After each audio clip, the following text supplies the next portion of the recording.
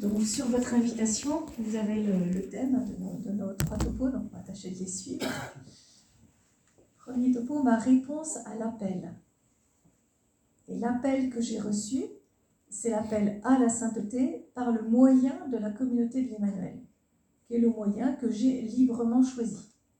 Personne ici m'a empêché d'être au tir-ordre franciscain, à CVX, aux équipes Notre-Dame, enfin des tas de choses très bien. Mais notre appel à nous, personnellement, c'est d'être saints avec nos frères et sœurs de la communauté de l'Emmanuel, d'aimer le Seigneur ensemble et d'aller en mission ensemble. Si vous pensez que ce n'est pas pour ça que vous êtes dans la communauté, vous allez voir les responsables en disant « Je crois que je me suis trompé de chemin. » Je croyais que j'étais là pour une formation intellectuelle.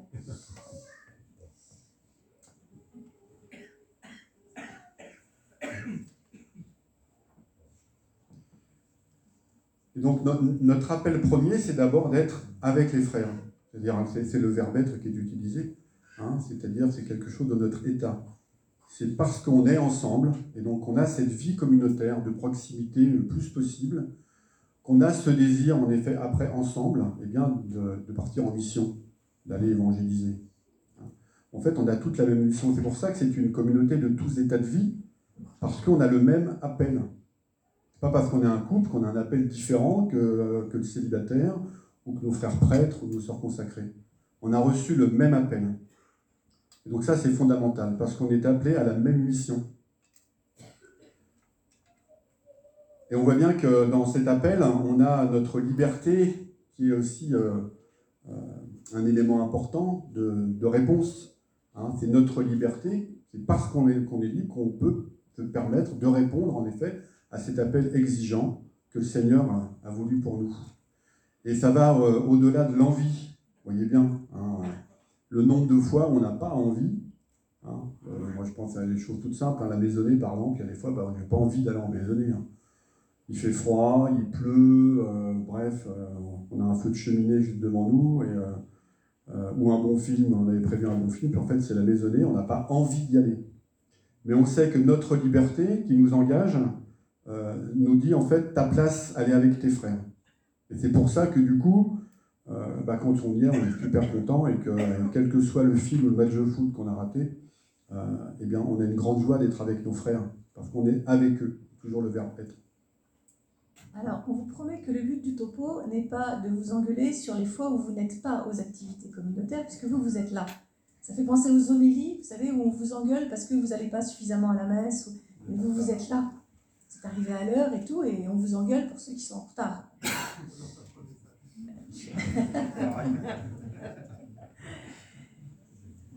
La question, c'est comment moi, personnellement, et on le rappelle pour les couples, comment moi, personnellement, je réponds à l'appel de Jésus. Personne ne m'a obligé à entrer dans la communauté.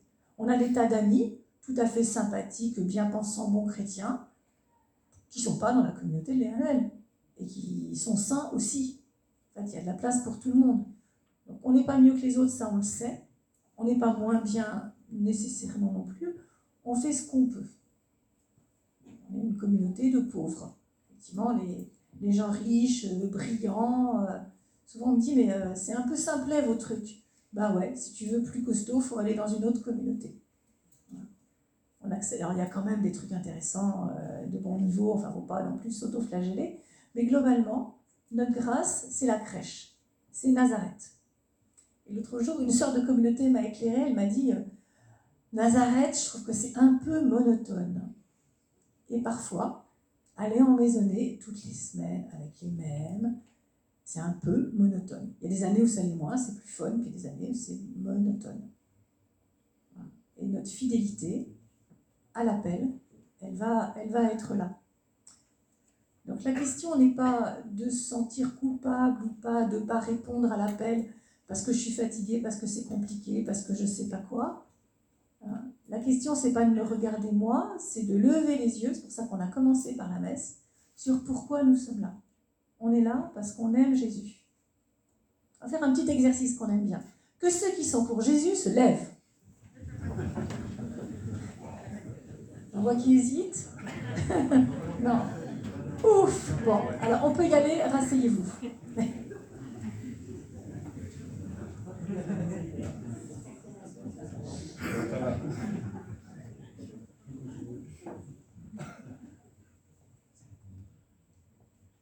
la question, c'est que on est entré dans la communauté de l'Emmanuel, effectivement, pour répondre à cet appel. Alors, parfois, l'appel, c'est parce que la personne qui nous a proposé la communauté était sympathique. Parfois, c'est parce qu'on a été touché par un moment précis. On a tous eu un moment déclic. Puis après, des hauts, des bas, comme dans une vie normale. Je vais prendre un parallèle. Le jour de mon mariage, j'avais... De notre mariage, ouais, je vais parler de moi. Vous savez, c'est comme les photographes qui demandent de prendre la mariée toute seule. C'est ridicule parce que si elle était... Enfin, elle ne ferait pas en tenue de mariage si elle était toute seule, quoi. Donc si elle est en blanc comme ça avec une belle robe, c'est parce qu'à côté, normalement, il y a un mari. Enfin voilà, donc c'est notre mariage. Donc, pour ceux qui sont mariés, un jour, on a répondu oui à l'appel du Seigneur qui nous a dit « Je pense que ton appel à la sainteté va être dans le mariage. Ça va pas être plus simple que si tu étais célibataire ou prêtre, c'est sûr, mais ton chemin à toi, il est là, et je te demande d'y aller. » Et on a dit oui. Après, on a dit oui à une personne. Donc, le jour de notre mariage, j'avais 20 ans, j'avais à côté de moi mon papa qui tremblait comme une feuille en se disant « Elle fait n'importe quoi, ils n'ont même pas essayé avant. » Et j'ai vu Didier au bout de l'église. Et en voyant Didier au bout de l'église, j'ai eu un grand moment de panique. Je me suis dit « Oh, et si c'était pas le bon ?» Alors là... Vaut mieux tard que jamais. Alors là, j'ai respiré un grand coup, et sans le savoir que ça existait et que ça s'appelait la structure de la personne ou les zones de l'être, je me suis refait ce topo-là que vous avez tous eu 50 fois, pour ceux qui par hasard seraient passés à travers, il faut vite une session de rattrapage. Et donc je me suis dit, bon, stop, on va réfléchir, cocotte, bon, il te plaît, t'as le cœur qui bat quand il arrive, en général, t'as réfléchi, on a fait des sessions, des machins, rencontré des gens, lu des bouquins, gna gna gna, donc intellectuellement, normalement ça se tient, ça va pas être facile, mais ça se tient. Spirituellement, on sent qu'il y a des choses qu'on partage, on a le bon Dieu en commun, vraiment. Et du coup, je suis passée à la zone d'après, qui était le je. Je dis, ok, j'ai balayé mon truc, c'est bon, et ben je décide. Je sentais plus rien, je voyais qu'un voile blanc, et j'ai levé le pied. Et bien toute notre vie, on a comme ça des décisions moins cruciales qui n'engagent pas toujours toute notre vie, mais un moment où on va lever le pied alors qu'on ne sent pas spécialement. Peut-être qu'avant de venir ici, vous sentiez rien du tout. Donc le moment où on a levé le pied, et où en général, dans la difficulté, dans un moment qui n'était pas d'exultation, on a levé le pied pour répondre à l'appel du Seigneur avec nos frères et sœurs. Et donc, on a toujours besoin de revenir aux sources de notre appel. Qu'est-ce qui nous a fait rentrer dans la communauté de l'Emmanuel? Quel a été le déclic? Il y a bien un moment où, en fait, où ça a été, en gros, bah oui, c'est ça. Voilà, Seigneur, c'est ça que tu veux pour moi, et donc, du coup, j'avance. Donc, quelle est la parole aussi, quelle est la parole de Dieu qui, à ce moment-là, m'a marqué? Qu'est-ce qui a été marquant pour moi, et qui a fait que j'ai pris cette décision mûrement réfléchi, pas toujours, mais en tout cas c'est un chemin. On voit bien que cet engagement qu'on prend dans la communauté d'Emmanuel, on le renouvelle tous les ans. Donc vous voyez, ce n'est pas l'engagement pour toute notre vie. Même si, quand on se réengage souvent, parfois, on ne réfléchit pas toujours, parce que ça nous semble tellement évident. Mais c'est bien justement qu'il y ait cette fois par an où on se pose la question du Seigneur, comme voilà, qu'est-ce que tu veux pour moi? Est-ce que c'est bien là que tu me veux? Et je trouve ça fondamental parce que du coup, notre liberté, elle est pleine. On n'est pas engagé une fois pour toutes. Le Seigneur nous redit chaque année, est-ce que tu veux continuer à me suivre à travers la communauté Emmanuel avec tes frères et sœurs? Voilà. Je trouve ça très beau en même temps, c'est super. Alors, dans nos bonnes raisons pour avoir décidé et choisi la communauté de l'Emmanuel comme moyen de sainteté, on a tous des raisons différentes suivant les années. Parfois, c'est j'ai vraiment une super maisonnée. Une super maisonnée, ça veut dire qu'on rigole, que la bière est meilleure que dans la maisonnée d'à côté, que la parole nous semble plus profonde, que voilà. Mais nos maisonnées, elles vont changer. Ça peut être parce que vraiment j'ai un super service. Mes responsables sont géniaux. Manque de bol, ils vont changer. Et rechanger. Donc j'ai pu avoir des raisons affectives. Et c'est pas mauvais, ça fait partie de nous. Je peux avoir des fois des raisons même physiques. C'est pratique, c'est pas loin de chez moi. Ça, globalement, ça ne va pas durer. On va vous proposer des accompagnateurs à 2 heures de route, une mission je ne sais pas où, qui sera tout autant sainte que celle qui est à 2 pas de chez vous. Plus confortable. Et puis, quelquefois, on a l'impression de sauver le monde avec la communauté. L'Église ne va pas bien, mais nous, au moins, on a quelques séminaristes. Nous, on a des sœurs consacrées. Nous, quand le pape dit un truc, quand il y a une encyclique, on la lit et on suit le truc. On est bons quand même. On est des bons chrétiens, on fait ce qu'on peut. Je sais bien qu'on n'est pas saint avec les mérites, mais quand même, on a des fois quelques... Voilà, on dit, est-ce que j'ai quelques barrettes Et puis, spirituellement, quand même, on prie. On essaie de prier. On a le désir de prier, on a le désir de s'unir à Jésus. Quand on relit les statuts, on s'est engagé à prier longuement tous les jours, pas que dans le bus ou la voiture. On s'est engagé à se confesser le plus souvent possible, à aller à la messe le plus souvent possible. Et le plus souvent possible n'est pas le truc comme le sable qui va arriver à se glisser dans mes trucs prioritaires, très importants, voilà, que je ne vous détaille pas, ce n'est pas le sujet du Topo. Et donc la question, c'est de se demander à quel niveau de liberté je suis vraiment.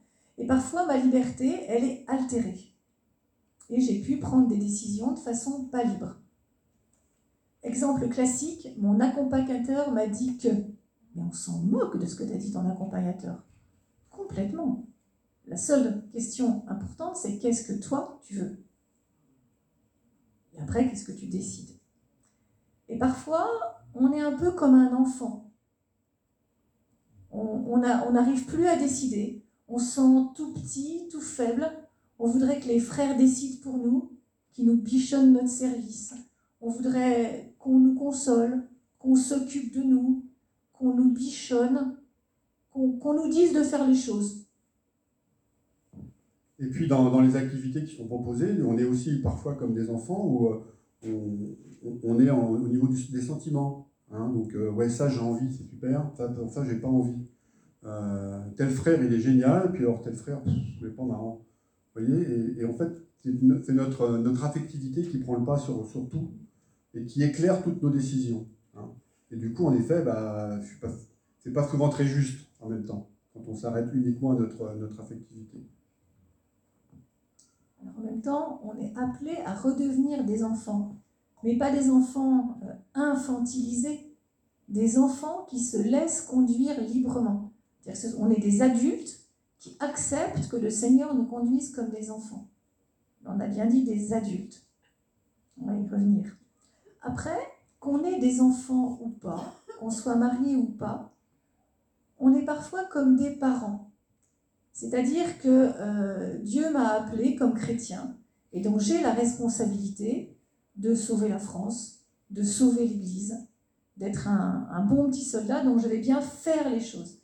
J'ai une responsabilité.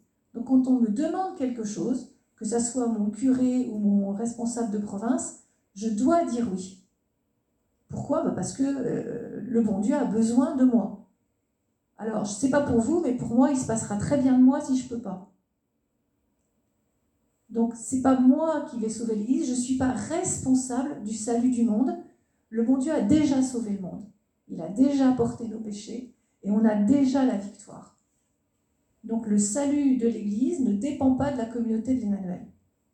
Mais il dépend de notre oui libre d'adulte. Donc, si moi, je fais les choses par devoir, à la force du poignet, quitte parfois du coup à ce que ça lâche, parce que j'ai accepté quelquefois des choses pour lesquelles je n'étais pas faite. Je me souviens d'un jour où on avait un peu de temps disponible et on va voir un responsable qui ne nous connaissait pas du tout. Et il nous dit écoutez, un service, ah oui, j'ai besoin de quelqu'un qui fasse des enquêtes médicales après les prières des malades à Paray-le-Monial. Vous avez bien des connaissances médicales ? Pas du tout. Vous ne pouvez pas le faire quand même ? Non. Mais on aurait pu répondre oui, d'abord parce que c'était assez flatteur. Et puis parce qu'on aurait pu se dire, il a besoin, on va faire quelque chose, on va être utile. Hein. Et là, on serait comporté comme des parents qui doivent faire des choses, hein, qui ont une responsabilité. Or, je ne suis pas responsable de tout. C'est l'Esprit Saint qui l'est. Dans la communauté, on a des responsabilités qui sont toujours ponctuelles. Alors, c'est ponctuel entre une soirée, une journée, un week-end et 6 ans, mais c'est ponctuel. Après nous, la communauté continuera. Elle a passé d'énormes tempêtes. Voilà, glorieusement, pas glorieusement. C'est notre grâce. On est juste responsable de donner un oui libre et discerné. Donc d'être ni l'enfant, ni le parent, mais d'être l'adulte. Et donc l'adulte, justement, il va engager sa liberté. Hein, un adulte, s'il est vraiment libre, il est capable de dire non. Souvent, ça c'est facile. Mais il est aussi capable de dire oui. Mais le non qu'il donne ou le oui qu'il donne est un oui ou un non éclairé. C'est-à-dire qu'il a pris le temps quand même de se laisser faire par l'Esprit Saint. L'Esprit Saint nous réserve souvent des surprises, hein, des choses auxquelles on ne s'attendrait pas. Et donc si on avait uniquement notre propre discernement, qu'on ne s'appuyait que sur nous-mêmes, en effet, avec nos propres capacités, eh bien, il y a beaucoup de non, en fait, qu'on dirait plus souvent des non que des oui, parce qu'en effet, on se sent petit, on se sent incapable, etc. etc. Or, l'Esprit Saint nous pousse dans le dos pour aller plus loin de ce qu'on pourrait être capable de faire. Je pense au charisme, par exemple. Les charismes, en fait, ils sont donnés quand on en a besoin. Il ne faut pas donner avant. Et donc, il y a toujours un moment où il y a un acte de foi qu'on fait quand on dit un oui à un service, parce qu'on sait que techniquement, on n'a peut-être pas toutes les capacités ou toutes les compétences pour le faire, qu'on a confiance dans le frère qui nous demande, ça c'est fondamental, parce que si on n'a pas confiance, on ne peut pas lui dire oui. Hein. Donc on a confiance dans le frère parce qu'on pense qu'il n'est pas là pour boucher un trou, mais parce qu'il a vraiment prié et il pense que c'est moi la bonne personne. Et c'est parce que justement j'ai l'Esprit Saint qui me conforte aussi, même si c'est pas toujours, on n'est pas toujours très à l'aise d'ailleurs, hein, quand l'Esprit Saint souffle, hein, on est un peu déstabilisé, eh bien on va avoir cette liberté de dire bah oui, voilà. Et donc d'acquiescer à la demande qui nous est faite. À Saint-Nicolas-des-Champs, qui est notre ancienne paroisse, il y a une prière des malades qui existe depuis très longtemps et qui draine 1000 personnes par semaine et où il y a vraiment des guérisons avec une équipe d'une grande pauvreté. Ça a démarré avec une grosse équipe communautaire avec des anciens. Maintenant, c'est la moitié qui n'est pas des membres de la communauté, une autre moitié qui n'avait pas vraiment de charisme. Et c'est notre frère Thierry Aval, qui était là depuis très longtemps, depuis plus de 15 ans, qui était un peu emblématique sur le sujet de « j'ai plein de charisme de guérison, c'est très beau ». Et puis, Thierry et la communauté a discerné qu'il était le temps qu'il passe la main. Et donc, la communauté, la paroisse, a cherché qui allait le remplacer. Donc, il y avait le curé, il y avait un vicaire qui était prêtre depuis 10 ans, puis il y avait un jeune vicaire qui était là depuis 2 ans et demi. Et c'est lui que le curé est venu voir en lui disant « Benoît, c'est toi qui maintenant vas gérer la prière des malades. » Benoît a répondu « Mais j'y connais rien, j'ai zéro charisme. Moi, mon charisme, c'est le catéchisme, les jeunes, Ok, mais tu vas essayer quand même, je sens que tu peux. » Et donc Benoît s'est retrouvé devant, à côté de Thierry Aval, avec la tremblote, le curé derrière, qui lui mettait la main sur l'épaule. Vas-y. Et bien, il y a eu plein de charismes. Et il y a des guérisons. Le Seigneur, il passe par qui il veut. Donc, simplement, notre frère Benoît, il a accepté quand même de se retrouver au premier rang, censé avoir des charismes qu'il n'avait jamais eu avant d'ouvrir la bouche. Alors, il y avait quand même le frère derrière, qui lui avait confié, qui lui a pas dit « Vas-y ». Il s'est mis derrière, la main sur l'épaule, je prie pour toi. Il n'a pas lâché. Et en même temps, notre frère, il a bien fallu que, tout en tremblant comme un enfant, et pas pour sauver le monde comme un parent d'abord, parce qu'il est trop jeune pour ça, il aille ouvrir la bouche. Et le Seigneur a donné. C'était un oui tremblant, c'était un oui au-delà de ses possibilités, au-delà de ses compétences et au-delà de ses charismes. Mais un petit chouïa. J'aime bien dire cette petite phrase, hein. C'est pas raisonnable, mais c'est faisable. Il y a une petite nuance, toute petite, c'est la nuance de l'Esprit Saint, vous voyez. C'est pas raisonnable, mais c'est faisable.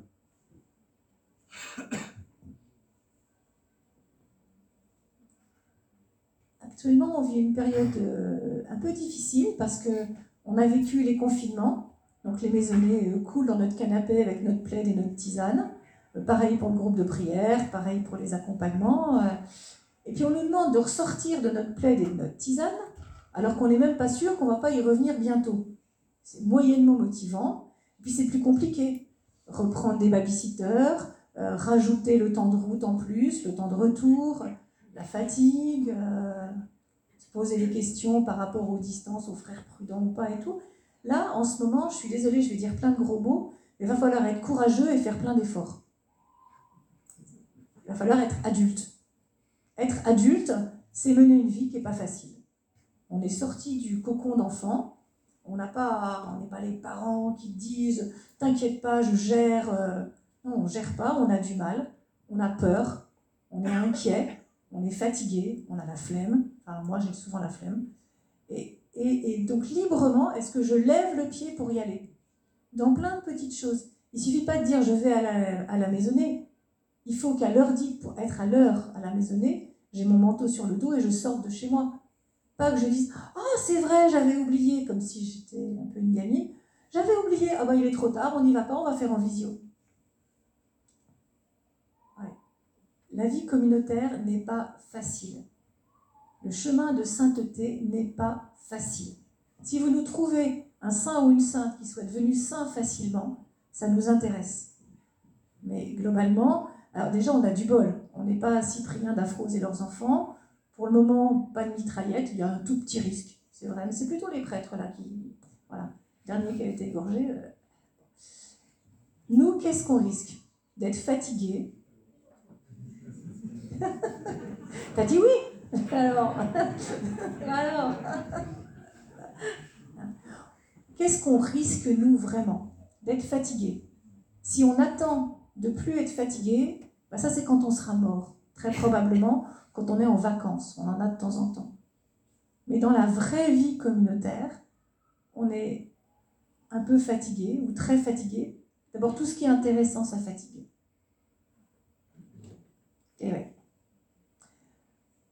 On va vivre des moments, je continue les gros mots, difficiles, parce qu'on ne va pas avoir choisi les frères avec qui on est en service, pas avoir encore moins choisi nos responsables, nos accompagnateurs, pas toujours, enfin voilà, des moments pas toujours comme on aurait choisi, pas toujours sympa, ouais, pas confortable, ça c'est sûr.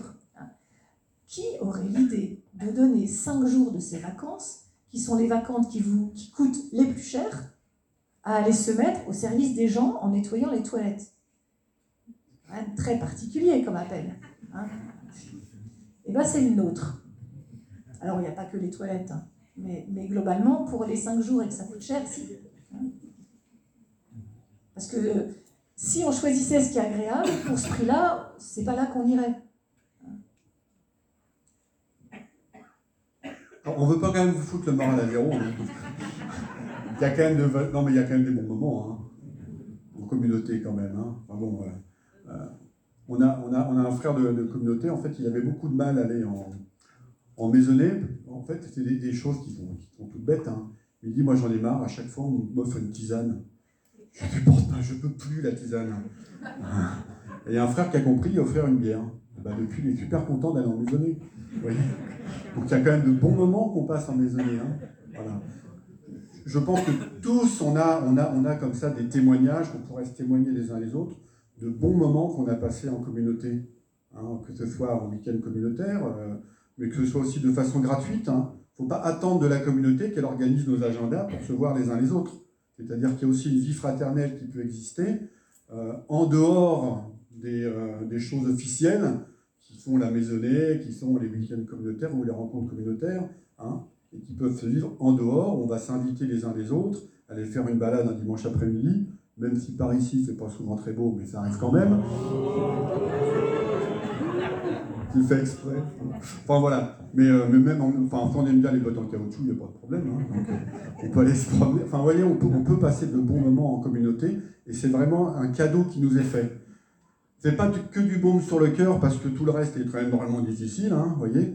Mais en fait, notre appel, il est là. C'est-à-dire qu'à travers, en effet, toutes les difficultés, toutes les lourdeurs parfois de la vie communautaire, on a cette joie, cette grande joie de pouvoir être frères et sœurs ensemble, et donc de se retrouver et d'avoir des partages profonds, des rigolades, aller voir un film ensemble, enfin bref, il faut être inventif, quoi. Alors, pour ceux qui ont lu le mail, dans le topo suivant, on va parler des tiraillements intrinsèques avec lesquels on va vivre. Mais juste avant, on voudrait vous inviter à réfléchir à la liberté que nous avons par rapport au regard des autres. Parce que, vu de l'extérieur, un membre de l'Emmanuel, sauf les célibataires en maisonnée résidentielle, les prêtres et les consacrés, ils vivent comme tout le monde. On habite chez soi, on gère sa maison, on gère ses enfants si on en a, on gère son boulot, comme on veut et apparemment comme tout le monde. Sauf que derrière, on a un long temps de prière quotidien, on va à la messe le plus possible, on s'engage à une vie simple et joyeuse. Simple et joyeuse. Donc on est hyper à la mode d'ailleurs. Les décroissants, la sobriété heureuse, c'est nous ça. Donc on peut aussi, parfois on est à la mode, hein. On peut en profiter. Sur le regard des autres, voilà. Mais par contre, on est quand même bizarre. Le lundi soir, on n'est pas là, ou un autre soir. Puis à l'autre soir, on va en plus à, je sais pas, un groupe de prière, un service pour les malades, alpha. Voilà. Un week-end par mois, on n'est pas chez nous. Et des fois, on est même sans nos enfants. Alors que des fois, on ne les voit pas beaucoup dans la semaine. Je ne reparle pas des 5 jours à Paris, où ma famille a longtemps cru qu'on y allait pour le bœuf charolais. S'ils savaient. Voilà. Donc on va avoir le regard des autres qui pèse sur nous et qui va un peu nous gêner. Et puis on va avoir toutes les façons de répondre à l'appel communautaire. Je me souviens d'une année où on avait une ado un peu difficile. On va dire c'est un pléonasme, mais il y a des moments où c'est difficile, des moments où c'est très lourd. Voilà. Et surtout, on était inquiets. Voilà. Et donc, on avait prévenu nos responsables que cette année, on a accepté plus d'accompagner s'ils voulaient, mais que les trucs dehors, pas trop. Et puis la maisonnée, il nous est arrivé de décider qu'il y en a un des deux qui allait y aller. Donc dans l'entrée, on se disait non, ça va pas. Il y en a un des deux qui retirait son manteau. Puis ça chauffait trop, ben, les deux ont retiré nos manteaux. Bon, ça a duré un temps, et puis au bout de 3-4 mois, ça a été mieux. On a pu retourner en maisonnée tous les deux, et on a dit à nos responsables, si vous avez un petit truc qui démarre maintenant, on peut. Voilà, le coup de grisou était passé. Je me souviens d'un jeune couple qui avait eu 3 enfants en 3 ans et qui venait séparément au week-end communautaire. Et sur le coup, moi, j'étais triste pour eux. Je disais, c'est quand même crétin. Enfin, je leur disais pas comme ça, mais je pensais. Enfin, je disais, c'est pas trop dur. Et en fait, il y avait ce côté un peu moralisateur dans ma tête, probablement, de c'est quand même bête, vous êtes tous les deux engagés, vous y perdez. Et puis quand même, est-ce que vous pourriez pas? Et en fait, c'était tout simple, au niveau logistique, c'était tellement galère qu'il valait mieux qu'il y en ait un des deux qui fasse vraiment son week-end communautaire et l'autre qui galère tout seul à la maison.